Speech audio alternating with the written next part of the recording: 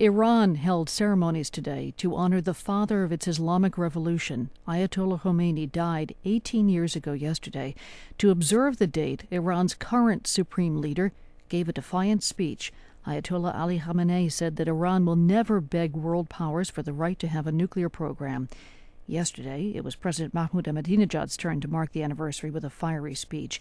In it, Ahmadinejad said that the world will soon witness the destruction of Israel.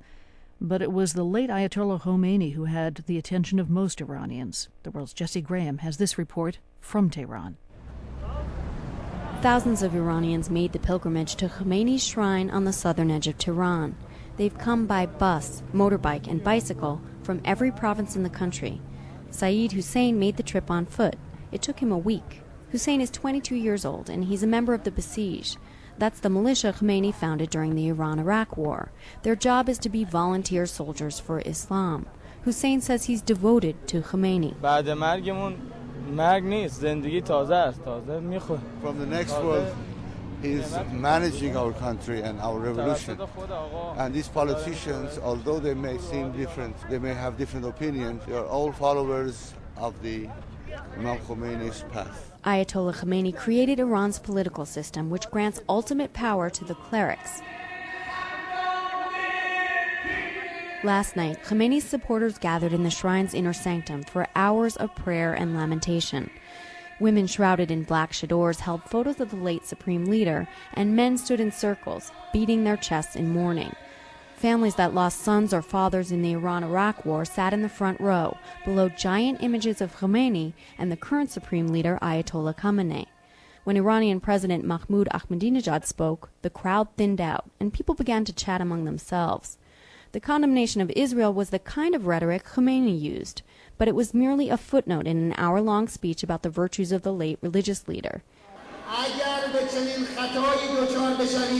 If you make such a mistake and try to start a new war against the oppressed nation of Lebanon, be aware that this time the angry ocean of this region's nations will grow stormy and will cut out your rotten and decayed root. The anniversary of Khomeini's death came at an opportune time for Ahmadinejad this year.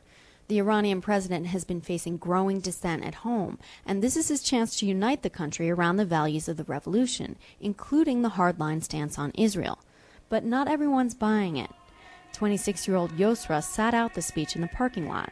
She said she wasn't at the event to see the president. She was there to pay her respects to Khomeini. I like Imam Khomeini for himself, for many things that he did himself. And he is very different from all the people in the world, I think. He is very powerful, and many times when I feel sad inside, I speak with him because I think he helps us now. But if he is dead, but I think he helps us. Yosra is a doctor. She wears the chador, the conservative full-body covering favored by religious women, and she says she believes that the revolution has brought Iranians more rights.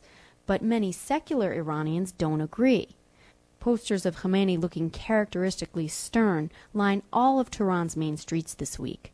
Yesterday, some pizza places covered their neon signs with black mourning shrouds. In a crowded, smoky cafe near a university, young people said they weren't paying any attention to the official celebration. Behdot wears a form-fitting tunic and a black scarf pushed back to show her elegantly styled bangs. She says she hates wearing a headscarf, and when it comes to the late supreme leader, she giggles and says, "I don't care." I feel pity for Imam Khomeini and his supporters, she says, because people sacrificed for him and some died.